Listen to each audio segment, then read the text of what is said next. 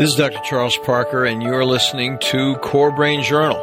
It's the place where I connect both fresh discoveries and interesting different perspectives from advanced mind science with the realities of real people and everyday life down on Main Street. Well, welcome aboard, folks. Dr. Charles Parker here one more time with a very interesting guest on a topic that is so frequently overlooked, and that is the whole integration of healthcare with cultural groups. I said subcultural. I don't want to say subculture when I first started thinking about it, but really it's the African-American population. We're really talking about Philadelphia, but what she's talking about in Philadelphia is what's going on all over the United States, in my opinion. Jennifer McPherson is our guest. Jen, thanks for joining us. Appreciate it. Thank you for having me. So Jen is going to talk to us about her experience. She is a person who did her training right there in Philadelphia at my old alma mater. I went to school. It was at 48th and Spruce, and I was the first class that went into the hospital on the main line. They built it while we were there. And so my senior year was the first year they had students there on the mainline hospital. So that was an interesting time. So let me introduce Jennifer in just a moment. Let me tell you a little bit from our sponsors, and then we'll come back and get on it. So Core Brain Journal is supported by Great Plains Laboratory. They are deep international biomedical testing leaders for improved targeted mind science details. As both laboratory and webinar global thought leaders, they provide the most comprehensive set of hard data measurement tools for real biomedical answers beyond so often guesswork. They also provide multiple training webinars for both the public and medical providers on how to use that data effectively. This is a big one, and Jen, you'd be interested in this yourself, because what happens is there's so much going on, and these folks really have it out there for the public. So check out their website for references and testing details and notes on the webinars. And take note of this, because they're really with us and supporting us, they are offering free complimentary testing. Once a week, they change the tests that are available, and you can go over there and submit your name and email address for a drawing and win one of these really cool, interesting biomedical testing tools from IgG, immunoglobulin G, which we talk about all the time here, to oats, organic acid testing, to mold and mycotoxins. They have a very comprehensive testing battery. And where you do that is go over to the URL greatplainslaboratory.com/CBJ for Core Brain Journal. greatplainslaboratory.com for CBJ. And then they will appreciate you popping over there. So let me tell you a little bit about Jen. So Jen is a very interesting person. She's had a diversity of training and a diversity of personal experience, which we'll hear about in just a second. But she's a licensed professional counselor and a board-certified counselor that specializes in behavioral health integration for primary programs and chronic care programs. She attended Temple University for undergraduate studies in psychology and religion and the Philadelphia College of Osteopathic Medicine for graduate studies in counseling and clinical health psychology. She is also currently pursuing an executive MBA in healthcare from St. Joseph's University, also in Philadelphia. So in 2018, she founded McPherson Clinical and Consulting Services to provide clinical supervision to aspiring mental health professionals and to support physicians with the management of difficult behavioral health patients. People who are having psychological problems, and the ordinary family practitioner doesn't know what to do, so she's going to pitch in. Additionally, she's an ambassador for the podcast, Host Black Therapists Rock. So she's doing that podcast as well. So we have a little bit of an African-American angle, but honestly, what she's talking about is how people, I think, stigmatized mental health across the board. And if you're African-American and you got a mental health problem, then you're in a whole different world, because there's a double stigma going on. And Jen's going to be talking to us about that. So Jen, let's get started. How did you find yourself walking down that path up there in Philadelphia and really going so deeply into it? So I was born and raised in North Philadelphia. Anyone that is familiar with North Philadelphia knows that it's a very rough section of the city. So growing up, a lot of the people around me, whether they be friends, family, neighbors, I got to witness firsthand all of them going through mental health issues, but not having access to care or support with their symptoms. So as I got older and I got into my studies, I was really interested in helping people that looked like me and people around me. So I started working in my community for an organization called NHS as a therapist. I later went on to work in a medication-assisted treatment in a methadone clinic in the suburbs of Philadelphia. And then I transitioned back to the inner city working for a primary care clinic, working alongside physicians that were treating people with physical symptoms, but also mental health issues. I got really fascinated when I saw the connection between mental health and physical health. So ever since then, it's really been my passion to help those patients that really go into the doctor's office for mental health symptoms when it's not really the most appropriate place, but I'm that person that's really sitting there waiting for them, helping them, and trying to gear their treatment so that they can have better outcomes. See, that's so fantastic because there are very few licensed professional counselors that know anything about the medical side of the whole thing. And I mean, what an interesting background that you have, a diversification of the medical background and your mental health training as a licensed professional counselor, and you're in such an underserved community. It is really very, very useful and helpful. I'm sure people are so grateful for you coming up there because even the physicians don't get it. Now, I'm not saying your physicians don't get it. I'm saying generally speaking, many times it happens that family practitioners are as good as they are, and I love consulting with family practitioners and being on the team, but there's some things where you really need to get some help to get the next step going. And who has time for that when they're running in a busy practice? And someone like you could really help out. It'd be a great deal. So, yeah, let's talk a little bit more about that. So what kind of things you actually see in the clinic? So working in the clinic, first and foremost, any clinic that you go in, most primary care physicians are not thinking about mental health. They're Key thinking, point. this patient is coming in with these symptoms. I'm trained to treat these symptoms this way, and this is how we're going to deal with it. So when you come in with a mental health issue, they're kind of thrown for a loophole, and that's where, treatment just kind of stops and it becomes kind of stagnant. So my job is, one, to educate my providers on exactly what they're seeing in the clinic, whether they're seeing symptoms of trauma, whether they're seeing signs of depression, signs of anxiety, and help them recognize those type of symptoms, and also how to go about effectively treating it. A lot of my providers sometimes think they have to treat these things their own, but that's not really the case. They're not therapists, and a lot of them aren't psychiatrists, and a lot of them aren't trained in psychiatry. So I'm there to support them with that role, but also keep them engaged in the patient's treatment so they know what's going on, and they can still support the patient in other ways, whether it be improving their physical health as their mental health symptoms improve as well too, or offer them other types of support within the community so they're understanding of their symptoms as well. So, one of the things that's really cool about the osteopathic background, my mother was a DO. She graduated from PCOM in 39, before the war. Yeah. And I was born in PCOM. I was born down there on 48th and Spruce, okay? Yeah, so what happens is our early years, my father was in the Navy, so he was going up and down the East Coast during World War II, and she was raised in Philly. So they met in Philly, and then that's what happened. And then I became a DO there through going through PCOM, and my brother came in the class right behind me. So he's a family practitioner, and he's retired. He's younger than me, but he's retired. He's like, this is a little too crazy the way this is going. And they don't really appreciate me as a professional. People are moving me around, and I've got to go. It's been fab, but I got to go.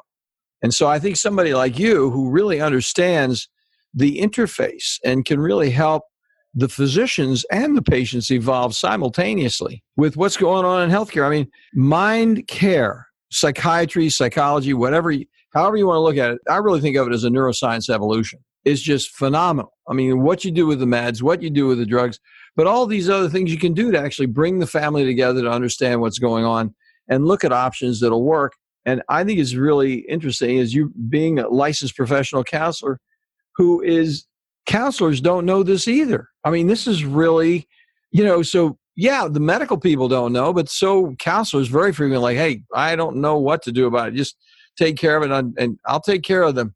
they're upset, but I don't tell you any of this other stuff. So I think there's a big split. And one of the things we were talking about briefly before we got started was almost everybody listened to this, and we got a lot of listeners out there to say, well, we know that the mind can affect the body. You can get an ulcer from worrying too much. But one of the things that we were sharing, and Jen was sharing with me, is the body can affect the mind. And if you know that, and you can see what's going on with different issues in the body, and we here in Core Brain Journal, you may not know this, Jen, but we talk about immunity all the time. Immunity throws those cytokines right up there, and they're like peanut butter on the neurotransmitter receptor sites. And those cytokines block things, and meds, you can give them meds till the cows come home, and the people don't get any better because they've got some other kind of an immune system thing going on with food sensitivities, just for example, one of the examples of things we talk about all the time. So that is very interesting that you have that capability. So what would you say would be one of the difficult moments where you're here and you're working? It's like, oh my gosh, this is a big deal, where you then did an intervention and could help us see the kind of things that a person like you could be useful for? I'd say the two biggest things that really come up in my work, the first one being trauma. A lot of physicians aren't trained to recognize trauma or know exactly how trauma presents itself other than the typical PTSD symptoms or how trauma presents itself within people of color. We're really trying to step in that way and explain to them what they're seeing. And oddly enough, the second biggest thing that I see is the connection between IBS and anxiety. I probably have one person per day where I have someone, they're complaining of bowel symptoms, and I find a connection with their anxiety and what's going on in their life. And it's just like, to me, it makes perfect sense. It's amazing. I see the picture, and you're trying to educate them. And it's something that, unless you point it out, they would have never thought of it in a million years. There's still providers that would never think that there's a connection between anxiety and IBS also as well, too. And then it goes over to insomnia. Oh, because the IBS is going to throw the anxiety over to insomnia, and they can't sleep at all. Mm-hmm. You get a kick out of this. Some of our listeners already know what I'm going to tell you, but my favorite question, and I tell people it's my favorite question because I say, the first thing I want to do, I'm a psychiatrist, we're going to talk about psychiatric, but last time I checked, the mind's connected to the body. So I'm going to ask you some body questions first, then we're going to come back and ask you the psych questions. And then with body questions, I hit GI first, sores in the mouth, aphthous ulcers, stomach upset, all kinds of different things, nausea, any of that kind of stuff. But my favorite question, I tell them, my favorite question is, how many times a day do you go number 2? Mm-hmm. Okay? And what happens is they'll start with, I have no problem, it's been okay, because they're minimizing the nuances of a problem. So I had this guy come in who was a project manager. He said, Parker, you asked me that on the first visit. You're asking me again. I said, look, the meds are not working. There's something wrong with you here, buddy, and we got to get it figured out. He's a kind of a man's man, macho hot dog kind of guy. And he says, I think you're anally fixated. He was messing with me, I said, humor me. I got this whole test approved by the Mayo Clinic. Eat a can of corn, look at your watch, and see how long it takes to hit the toilet. And I got a handout for that, too. You'll get a kick out of it.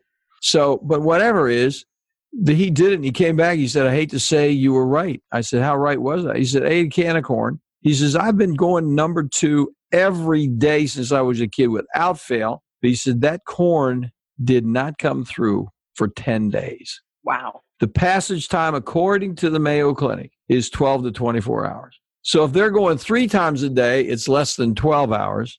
And if they're going in every 10 days, it's a little more than 24. And as a result of that, the liver can't do what it's doing. The meds all have to pass through the liver, and you got a bulletproof liver downstream from that every time. So you probably are onto that, but I just thought you get a kick out of it because we're talking about bowel function.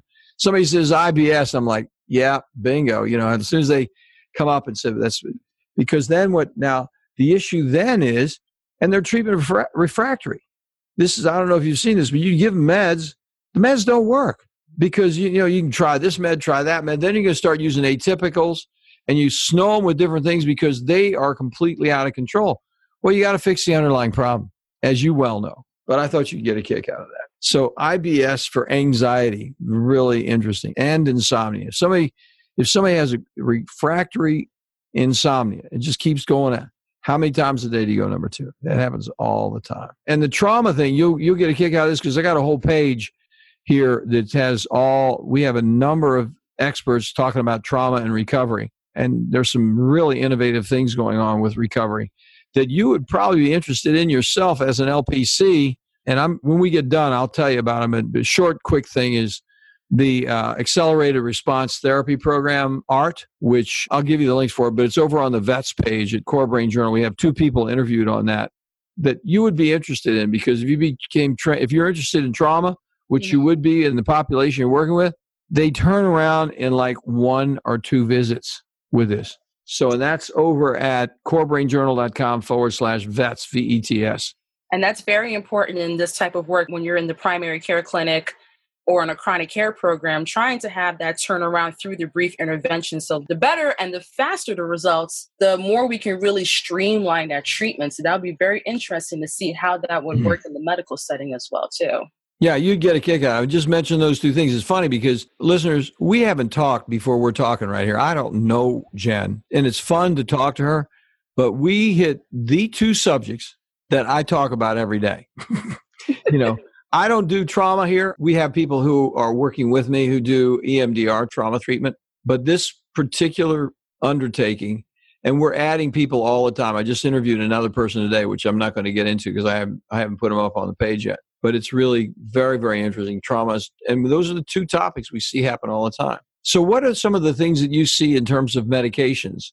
Do you do much medication work, or do you stay away from medication? Or how do you actually deal with that with your providers? So a lot of my patients, when they come in, they're not on medication. So after I do my evaluation, I can suggest medications to them.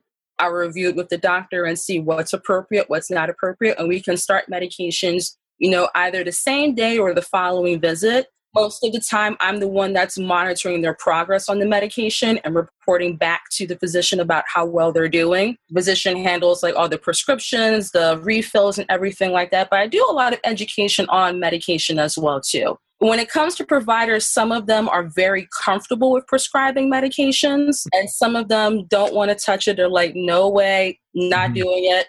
Yeah. I don't even want to get into it. But it's really one of those things where across the board, everyone needs education on how they can really prescribe medications and manage medications to really help these people as well, too. See, that's great. If you can do that, then you're going to change the entire scene in that practice. That's why you're there, because you can actually change that scene. And then if you got some listeners on your podcast, tell us about your podcast. Is your podcast hooked up with that practice? Or do you have a separate podcast? How does all that work? The podcast, it's through Black Therapists Rock. Black Therapists Rock is an organization that started a few years ago by our CEO, Duran Young, with the intention of supporting mental health professionals that are also African American or within another group of color. So it started out as a very small Facebook group and just kind of exploded overnight. We have over 20,000 members across the United States. And we offer support, we offer education. We just completed our first book that's going to be debuting later on this year. That's written by some of the therapists within the organization. Oh, fantastic. Yes. And we have our 2nd annual conference coming up this August, where we're going to be connecting and doing a lot of education and learning from other people within the community. So the main thing is really just building awareness and building the visibility of African American mental health professionals, whether they be social workers, therapists, psychiatrists, and also working with allies in the field and how they can support us and we can support them on the mission. Because at the end of the day, it doesn't matter what color you are. Everyone is prone to being affected by a mental health issue. How can we really destigmatize this issue and make it just as important as a physical issue like diabetes, high blood pressure, or whatever it may be? Get on it, own it, and fix it. Most of the time you can do something very, very, the modern medicine is fantastic, but when it fails, there's something going on with your body. It's as simple as that. You don't have to think about it. You just know for sure. If you're going to use, doesn't matter whether it's an antidepressant, anti-anxiety agent, sleep agent, does not matter. If the person is a treatment failure, they have a body roadblock. It's as simple as that. And if you don't know that body is going to be a roadblock for you, which is IBS, which is all kinds of different things, immune system dysregulation, goes on and on. periods, hormones, women. If you have estrogen dominance and your estrogen is out the roof, it's going to be very hard to get the right antidepressant on board for PMS because you can get psychotic on estrogen. We've seen it. It's amazing to me. I don't know if this is true for you. Pardon me. It's amazing to me how many people don't know in the community about estrogen dominance. And really, that's my second. After I go through the gastrointestinal tract, if it's a woman, I'm going to go through estrogen dominance details. And they say, why are you asking me these questions? You're getting a little personal. I said, well, let me ask you this. Do you yourself or know anybody that's had PMS? Oh, would you say that the body is affecting the mind? Yeah, that's what I'm talking about. Oh, yeah. So, listen, we're going to take a quick break, but I want to ask you a question when we come back. So, you and I will fall silent so we can get that mid-roll sponsorship in there. But then what's going to happen when we get back? I'm going to ask you about your own personal transformation out there in the street, okay? Where you're working. Think of an example that perhaps you said to yourself, this is something that has really changed my life here. You know, I've been going in here. I have certain knowledge. I appreciate what I've learned, the great institutions that I've worked with. But this just surprised the dickens out of me. And even as experienced as I am and as devoted as I am, this is something I had to change my tune on. So we'll be back, folks, in just a minute. We're going to hear Jen's answer to that question. Today, the world of mind science, psychiatry, and mental health is rapidly changing with innovative, comprehensive testing that takes both patients and practitioners into a new world of measured details with useful, understandable, and remarkably actionable plans. The key phrase here is cost-effective. Testing also introduces a key parallel word, predictability. Psychiatric treatment failure, especially after multiple medications and or brief hospitalizations, arises directly from the complexity of measurable brain-body imbalances and impediments that explicitly interfere with medical outcomes and create costly difficulties with inadequately informed supplement and medication trials over time. Great Plains provides a leadership team of biomedical experts with advanced laboratory insights, approved nationally both by the FDA and CLIA laboratory certifications, and is available internationally for both public and medical professions.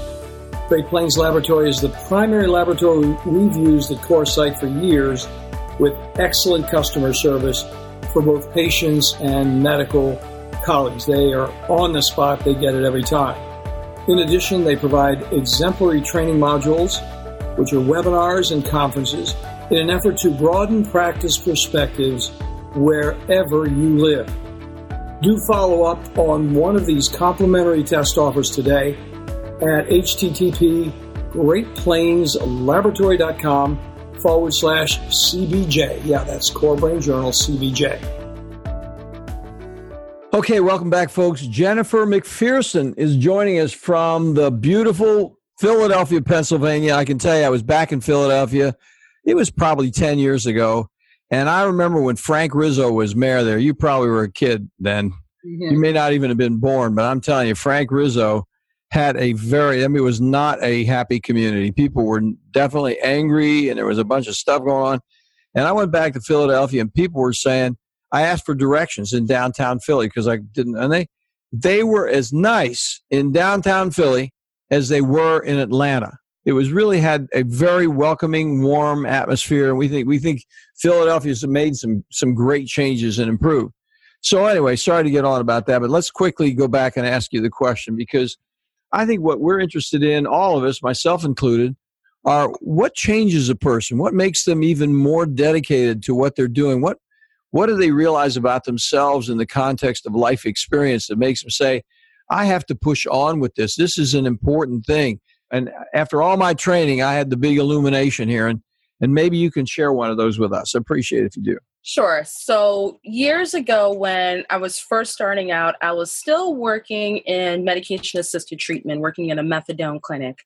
And I was actually diagnosed with appendiceal cancer. When I was first diagnosed with cancer, it actually came as a very late diagnosis. I had completed surgery. I did my post-op appointments and everything, and it kind of just came up as, hey, by the way, we found this in your pathology report. We need you to get treated. Oh, my gosh. So I was starting treatment at a very well-known institution in Philadelphia. And to be quite honest, the treatment was horrible. I was working with an oncologist, and I've had about 5 appointments with this oncologist, and he probably touched me once out of those 5 appointments. And I was going through the treatment. I wasn't sure what was going through my body. I became depressed, anxious, still trying to focus on my career and everything. And it just was not working for me. I was finally convinced by one of my friends who was a nurse to seek treatment elsewhere. So I switched over to another institution. I've been with them ever since. They are fabulous. They do great work. But it was then when I started working with my new oncology team that they actually brought up the connection between me going through cancer and how it's going to affect my mental health. Why? Oh, is that right? Yeah.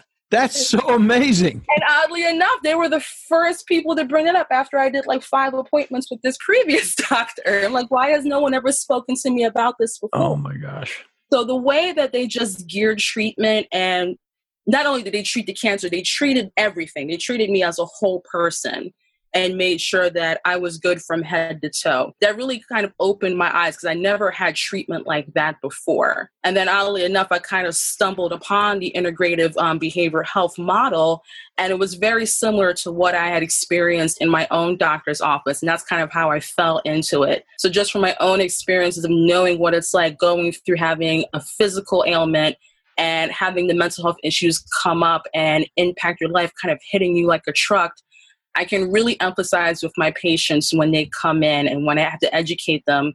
And sometimes I tell them my own story about what I went through as well, too, to let them know that, no, this does happen. And sometimes it's not spoken about. And it doesn't mean that you're crazy, you're odd. It's just that it needs more awareness around this topic. So I'm very happy to be able to bring my own experience to this field and to this topic and help other people, especially people that were in a similar situation that I once was in also. That is so interesting because even though the institution was a great institution, I think, my feeling, and I've seen this happen before, is that number one, being African-American in a treatment situation is not a cool thing. It's just, that is the way it is. Yeah, you're brushed to the side. It should not be that way, but that does happen. And so we have people come in, African-Americans, they're like, nobody's ever asked me this question before. Nobody's ever done this before, and they're really kind of shocked. Of course, we have some Caucasians come in with the same thing, but we're going to do the same thing with everybody that walks in the door. But it's amazing that somebody would be shuffling you aside with your level of intelligence,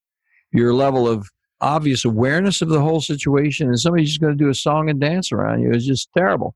I'm going to tell you one other thing. It's going to sound like I'm being self-promotional, and I really don't mean to be self-promotional because I just don't think that's the way to go. But 2 episodes before this episode here, I have a person that I've interviewed who hit this very topic of PTSD around cancer. And I didn't even think about it. It was shocked when I heard the whole thing. And they have a specific treatment modality that's like the ART, accelerated response therapy.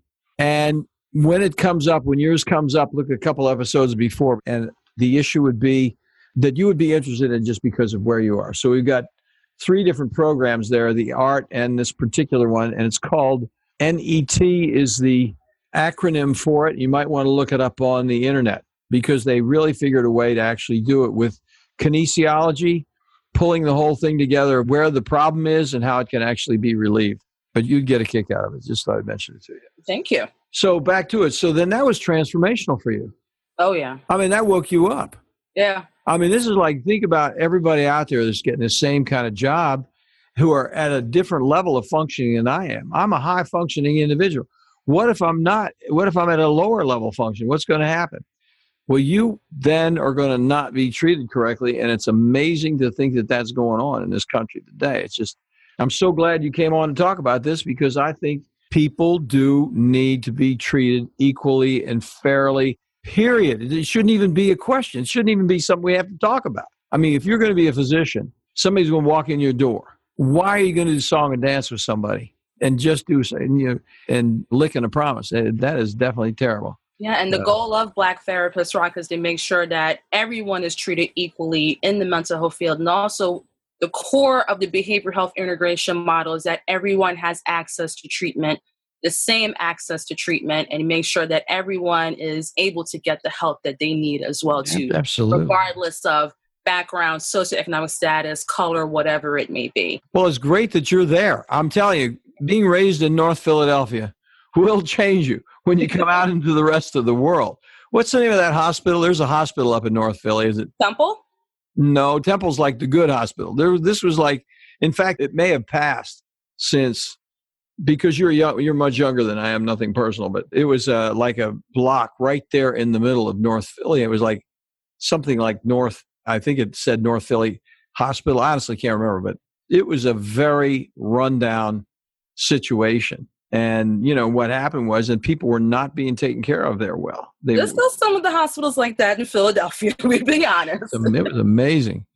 And it's amazing because Philadelphia is such a medical community. You got 5 medical schools turning out docs on a regular basis. And even though this is a very big medical community, there's still a lot of growth that is needed.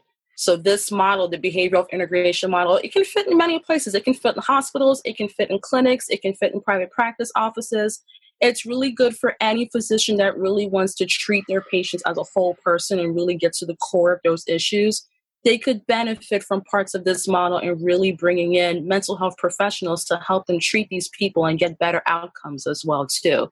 So the goal is one day, hopefully we'll have a social worker or an LPC in almost every doctor's office so that everyone has access to treatment. Well, I was thinking about, as you said it, I mean, the natural thing to be thinking about the Caucasians, because the same thing's going on, finding a place for individuals in any kind of practice, because it happens, because the whole thing, you got a double stigma if you're African American or of color, and then you have a mental health problem. People don't take care of mental health problems in the right way the first. And then if you have the other additional encumbrance, shall we say, to use a nice word, it shouldn't be an encumbrance, but it is, then pretty much you can just go on down the road. It's just like, it's not going to be good. So then did you do any work in a state hospital as part of your training or anything like that? I did my internship in an inpatient psychiatric facility. Most of my work has mostly been on the outpatient level, and I've also done work on house calls where I go to people's homes. And that would be fun.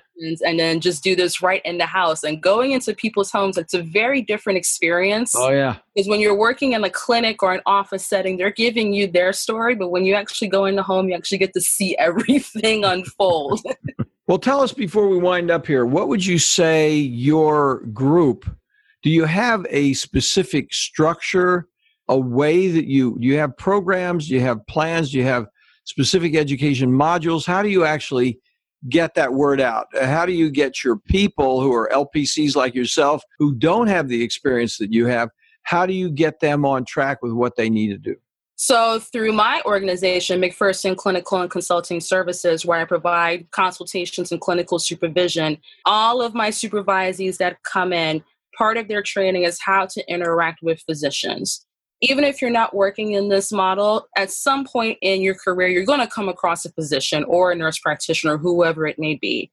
It's really training them how to work alongside with them, and also training them on different disorders that might come up in treatment that they would never think of. Yeah. Such as diabetic depression. A lot of people don't think of that when they come across treatment. What do people go through when they suffer with autoimmune disorders? People with hypertension. Again, when we talk about the IBS and how it impacts anxiety and sometimes impacts depression, how to look for those different things so that you're trained both on the medical side and how you're trained to treat it from a mental health perspective as well, too. That is terrific work. No matter how you slice it, you have your hands full. Oh, yeah. So hey, you know what you can do? You can start with the African American thing, but the Caucasians need it too, girl. Everyone's coming in. You take everyone. Get started. At the end of the day, we all need the help. Everyone is deserving of help. And this issue of mental health disparity in our country, it's not going to go away unless we treat it as a whole and really target everyone. Well, you are so completely right. It's the theme we've had at Core Brain Journal since we got started.